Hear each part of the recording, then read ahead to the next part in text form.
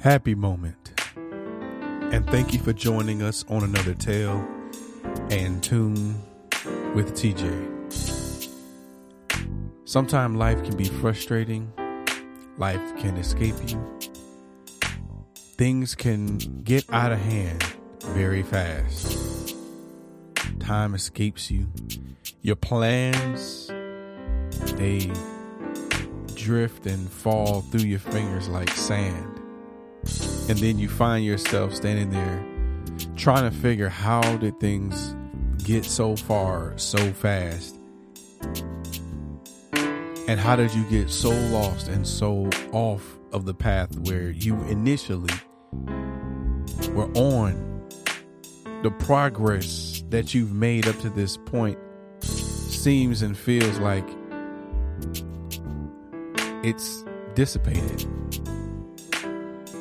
Like after the rain, all of the clouds seem to just kind of disperse and part ways.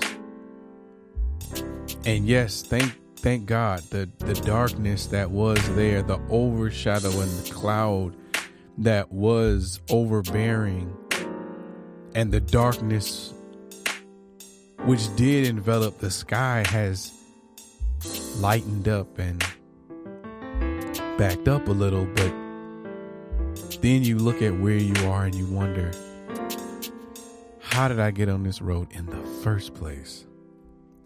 How did I get so far from where I was trying to go initially?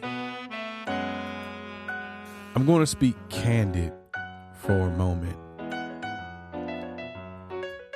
If I can't ever offer advice, if my elder's license is no longer valid,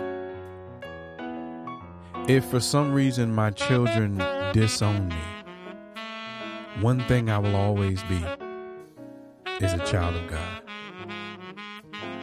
If I lose every job that I've ever had, and many I have to testify, and I don't testify often of personal matters, because sometimes my testimonies don't seem so much like the things you should testify or that you would want to testify or tell someone.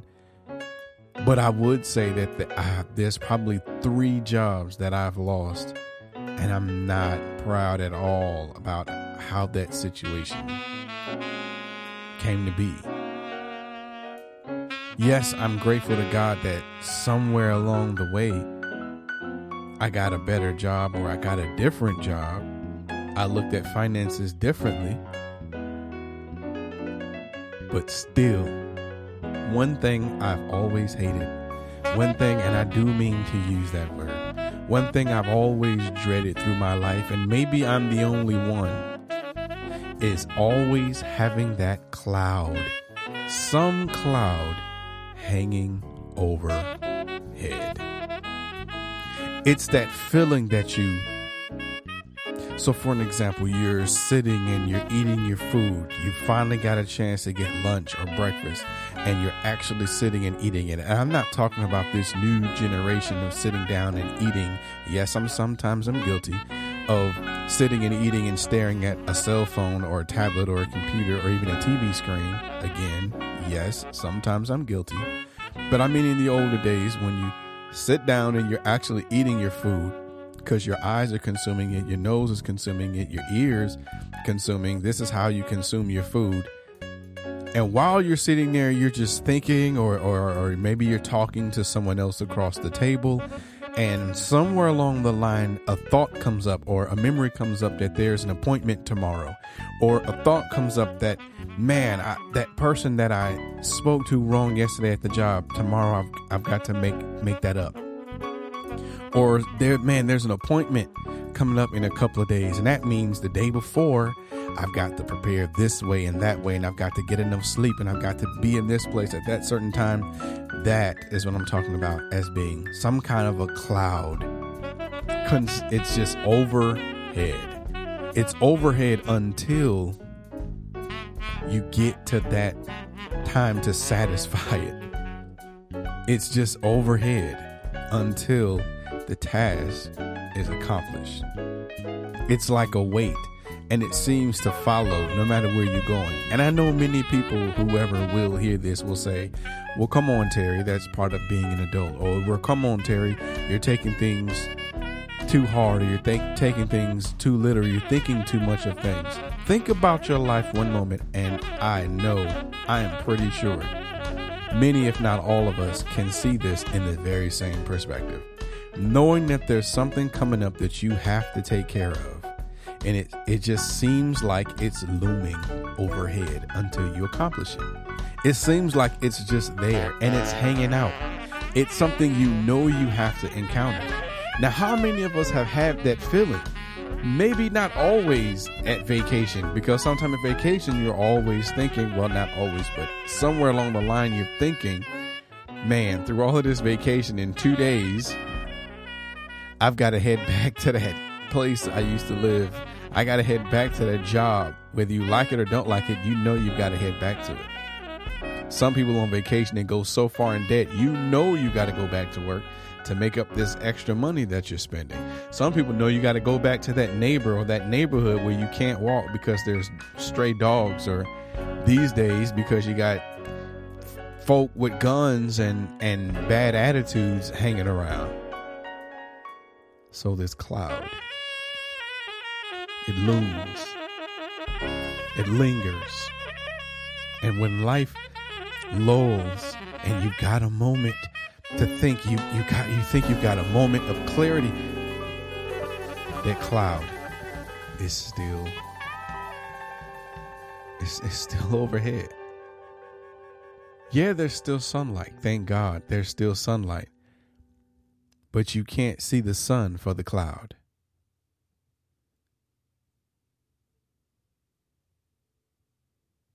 It's like, yeah, you're working through the week. And how many of us have been in that situation where you're working through the week and you're going through life situations? I've been in that situation when I first got a job, and my mom taught us how to budget. She sat us down, and this is around the time of Central Bank in one of the cities we were growing up in, and she would my mom would sit us down, me and Kenny, and show us how to balance a checkbook. She would show us how to have a couple of different envelopes. And as you get your check, you go to your bank and you get so much of it out in cash, and you put some of it into these different envelopes. This one is for tithes and offerings for church. This one is for bills and any responsibilities that you have. This one you set aside for yourself. And this amount you're saved. Different percentages of your check. So I would work that job. And yes, I would begin to put money into those envelopes. But over time, I figured, well, I don't have to do that. I let that thing slip. You know, day after day, it gets kind of tedious every time you get paid. Go get that check, break everything down to cash to the right amount of 5s and 10s and 50s or whatever, dollar amount you need to break it down in order to put it into these different envelopes successfully.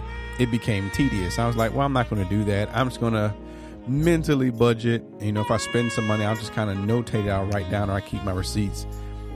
And it became more of a mental note to remember what's in my bank account at any given point. Of course, it came about working, and I go to spend some money and my card doesn't work.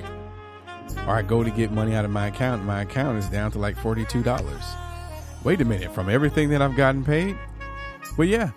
The bank shows the statement on everything I used the card on, every time I withdrew cash in between paydays. And my expenses, or dare I say, my expenditures, what I spent money on, was exceeding how much money I was earning. And it turned out the responsibilities that I had were becoming overdue. So not only was I spending more money than I was making, but I was spending money without taking care first of my responsibilities. And then it came a point for a couple of weeks, because at that time at that job, we was only getting paid every 2 weeks. So it came a point where I was working those 2 weeks basically and had no money to spend in the meantime, and knew that when I do get that check, that $500 check or $600 check working in Sears warehouse or whatever, all of those nights going to work, second shift, coming home 1, 2 o'clock in the morning, all of those days waking up, eating cereal, going back to the warehouse, knowing a week and a half from now, a week from now, 3 days from now, tomorrow, when I get my check, I can't even spend it. I can't even put the money that I want to put in the savings for myself in that envelope. I can't even put the money that I want to put in my vacation fund envelope. I can't even put the money that I want to put into that thing that I wanted to buy or this responsibility. All the money gets saved to go, of course, 10%. I knew at that time we learned how to give to our church. We were taught to give tithes. I'll learn more as I grow more and know that we don't have to limit ourselves to 10%. We give the church, give our God more than that. But I did know to set some money aside first. So I still did that. But I knew the rest of that check had to go toward that bill or that utility or that bill or whatever that responsibility was going to get taken away or cut off. That cloud, that type of a cloud. Some young people these days don't understand that kind of debt. Some of us deal with kind of clouds where you've been out doing bad things. You're creating your own mist and your own cloud. Of course, you're always going to be looking over your shoulder. Of course, you're always going to have that feeling something's going to go bad soon. Soon I'm going to have to face the music. That's not what I'm talking about. Well, thinking about my story, it's not too different, is it? Some clouds we create from the mist and the gases and things that we generate ourselves. Those clouds, those self-generated clouds, those clouds that we create, we got to face that music. It's not joyful. It's not fun. So I'm speaking candidly and giving some personal testimonies right now. Working a job, you have responsibilities. Put money aside. Put something on the bill. Don't be broke. Take care of your responsibilities, but don't be broke. Budget better. And some of us, we just need that $1,000 reset money. Some people just need that $20,000 reset money, and it'll pay all of that stuff that was late and basically bring you up to zero and start you back from scratch, right? Some of us think that. I think that. I used to play this this computer game called The Sims. I think I had The Sims 1, 2. I think I had 3. From there, they kept doing more expansion packs and taking it to a whole nother level. And it became more like playing dolls, in a digital fashion. But I kind of like the fact with Sims, you start the family out basically with $20,000. And you can create the family, make it as big or as small as you want it to be. And the more I created families and the more I worked with the families that were pre-generated in the game, I learned that these families need certain things in order to get started and in order to progress. Some families were very successful that were already in the game because, of course, they were pre-generated. I just had to keep them alive, make sure that they eat, make sure that they go to their job, make sure that they enjoy different things in the home, make sure that they bathe and make sure that they sleep at night, make sure that they're entertained and, little things like that. I didn't go too far, just kind of wanted to figure out how to work the game.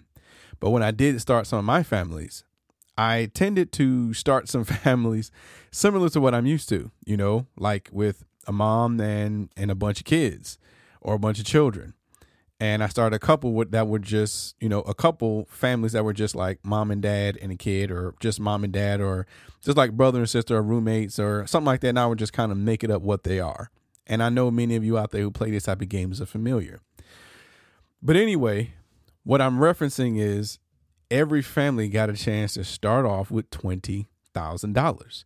Now, of course, with $20,000, you can either buy one of the houses that were already in the game, or you can buy a plot of land, and you can use that money to then build a house and put in essentials to get the family started. Of course, over time, as they, you get them a job and they start working and they're making more money.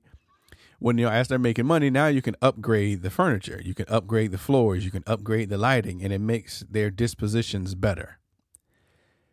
That game is built, suited to mirror or reflect the lives that we live. The only difference is we all don't get that kickstart $20,000 when we start a family.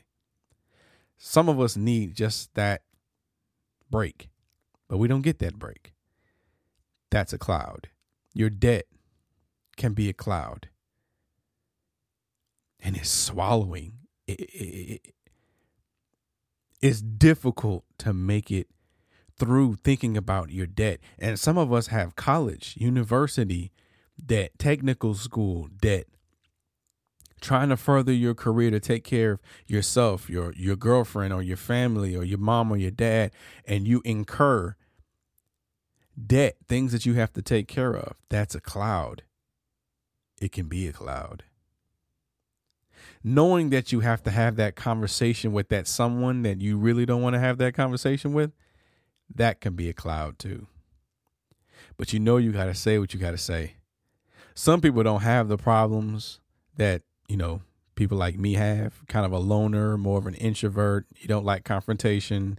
You may beat around the bush, or you may explain your answer in a different way instead of being direct, trying to spare people's feelings, that kind of person.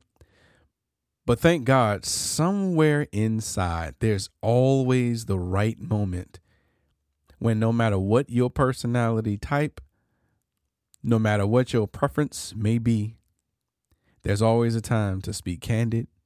There's always a time to be bold. Out of all of these clouds and others, I'm pretty sure as you're thinking of some right now, I know I am. The biggest cloud I've encountered in my life, and I thank God for the answer. One of the biggest clouds, or actually the biggest cloud I've ever dealt with in my life, is knowing about Christ and what he said about the end times. Knowing that Christ said, I'm coming back. Knowing the writings that are in Revelations where it says, as God's punishment and wrath is pouring down on the world, he has already secured the saints, the believers. He's already secured them because he's not going to pour his anger out on his children. He's pouring his anger out on the world who rejected him.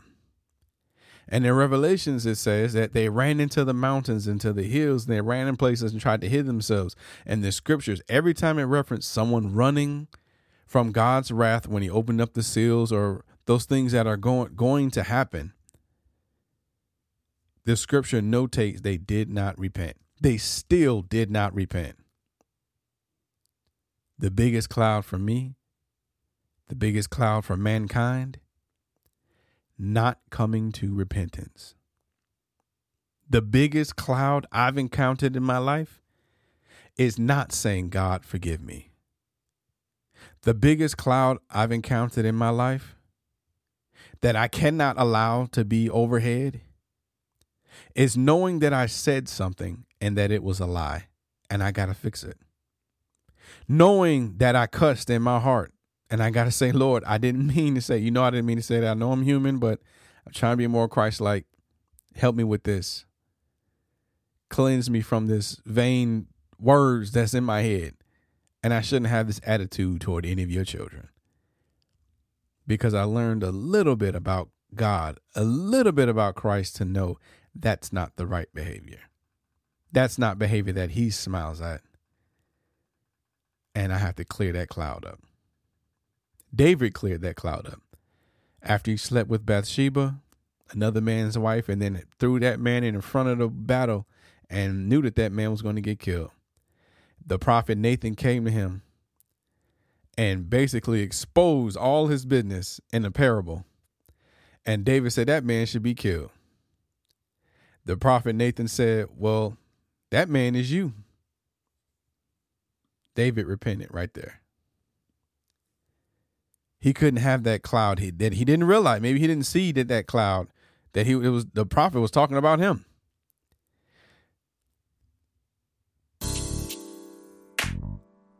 If you find yourself right now, a cloud is over your head that maybe you didn't even realize was there. Maybe you need to go and apologize to somebody.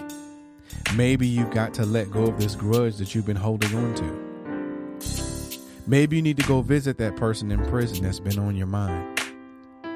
Maybe you need to tell brother, sister, so-and-so and auntie whatnot that you're sorry about something, or say, hey, look, I forgive you.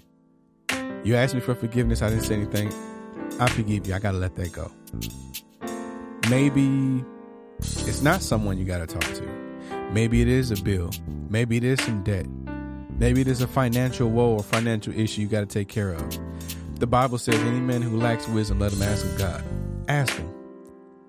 God will give you the wisdom. If you don't have the finances yet, he'll give you the wisdom on how to deal with your situation and how to get out of that debt. And again, I can't think of every situation, but right now, the most important one, if you know you have not repented and said, Lord, I'm sorry for the things I've done, and I need to turn from this, there's no better time than the present. Lord, I'm sorry. I believe you are God. I believe you are the Christ. I'm not going back into the sin. I don't want to. I hate where I've been and what I've been doing. And I want to live a life that pleases you, that makes you happy. Teach me. Teach me how to do that. I believe he'll save you. So this is Tales and Tunes with TJ, speaking candid. Until next time.